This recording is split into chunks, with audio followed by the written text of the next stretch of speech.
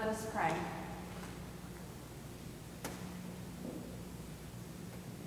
In the secret, in the quiet places, in the painful moments, and in the joyful ones, remind us of your incomprehensible love and presence. Amen. Please be seated.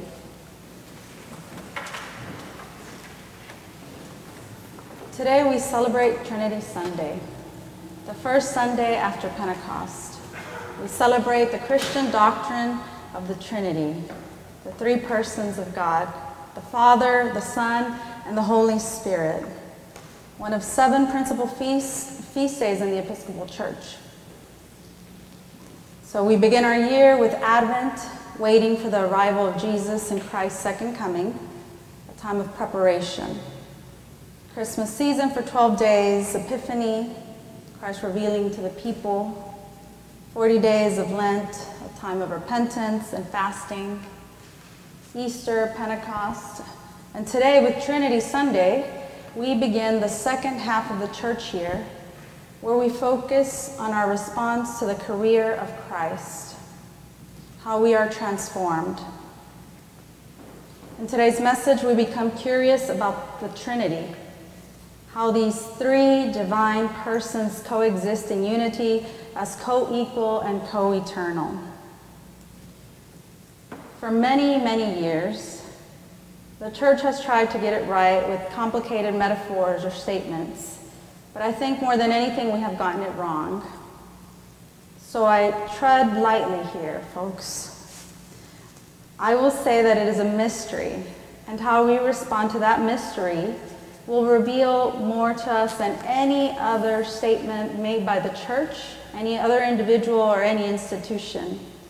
It is about experiencing the Holy Trinity, how we are transformed by love, by relationships, by community, by prayer, by sharing with others. In our Old Testament lesson, Isaiah is transformed from an observer to a prophet.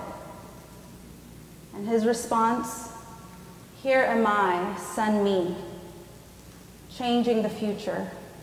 The fire of God cleansing Isaiah, the Spirit burning away Isaiah's many fears and anxieties at the time.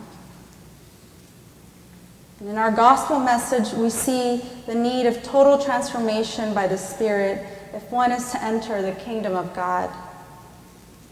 And this transformation turns the world upside down.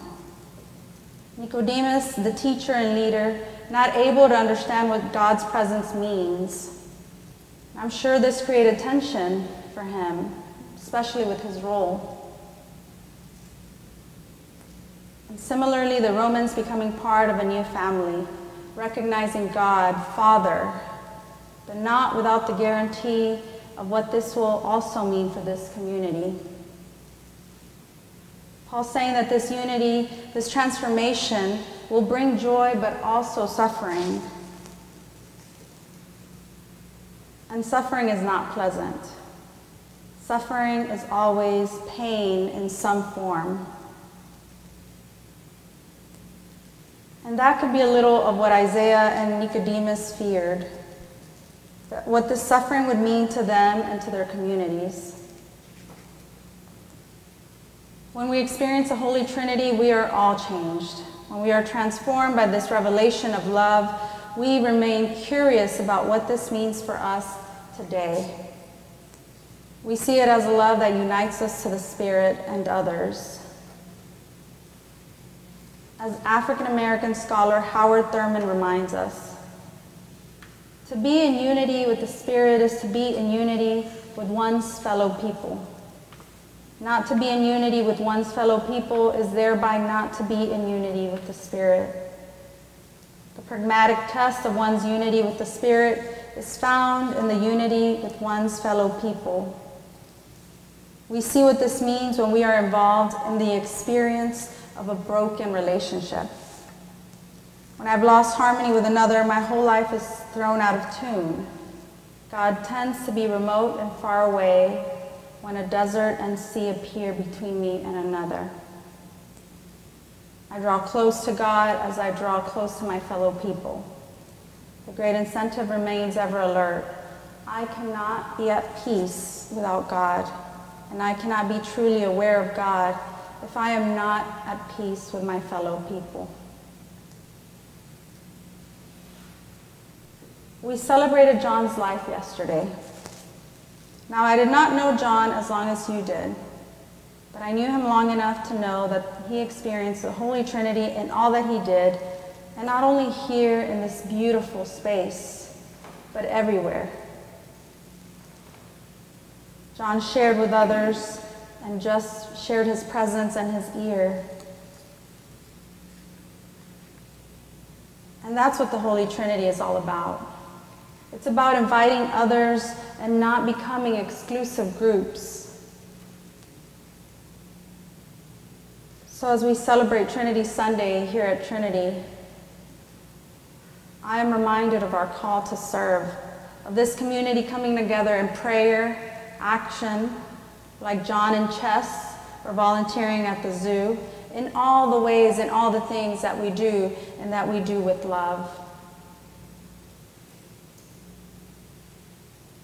Then it no longer becomes a mystery that needs to be solved or that I need to take responsibility of all the pieces of it, but rather an opportunity to be a community grounded in love. It is about relationships with one another, and like all relationships that experience joy and suffering, it will require communication. And yes, prayer is a form of communication between God and man and God. And the disciples knew this and therefore asked Jesus to teach them how to do just that, reflecting Jesus' own constant dependence on prayer.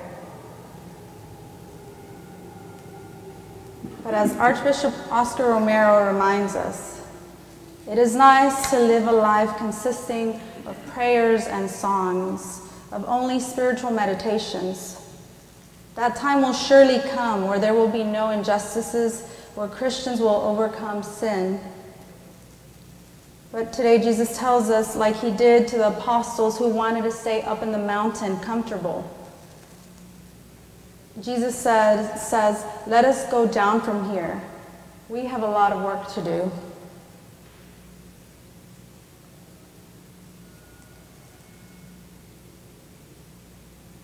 Trinity Sunday, we celebrate the mystery of our Christian faith and life.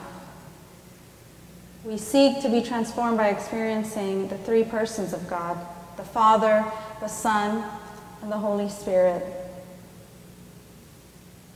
We become people who welcome unity, not uniformity, but unity in our own world, through our own relationships, through our diverse forms of prayers, and through divine love. Which then moves us to say, here am I, send me. Amen.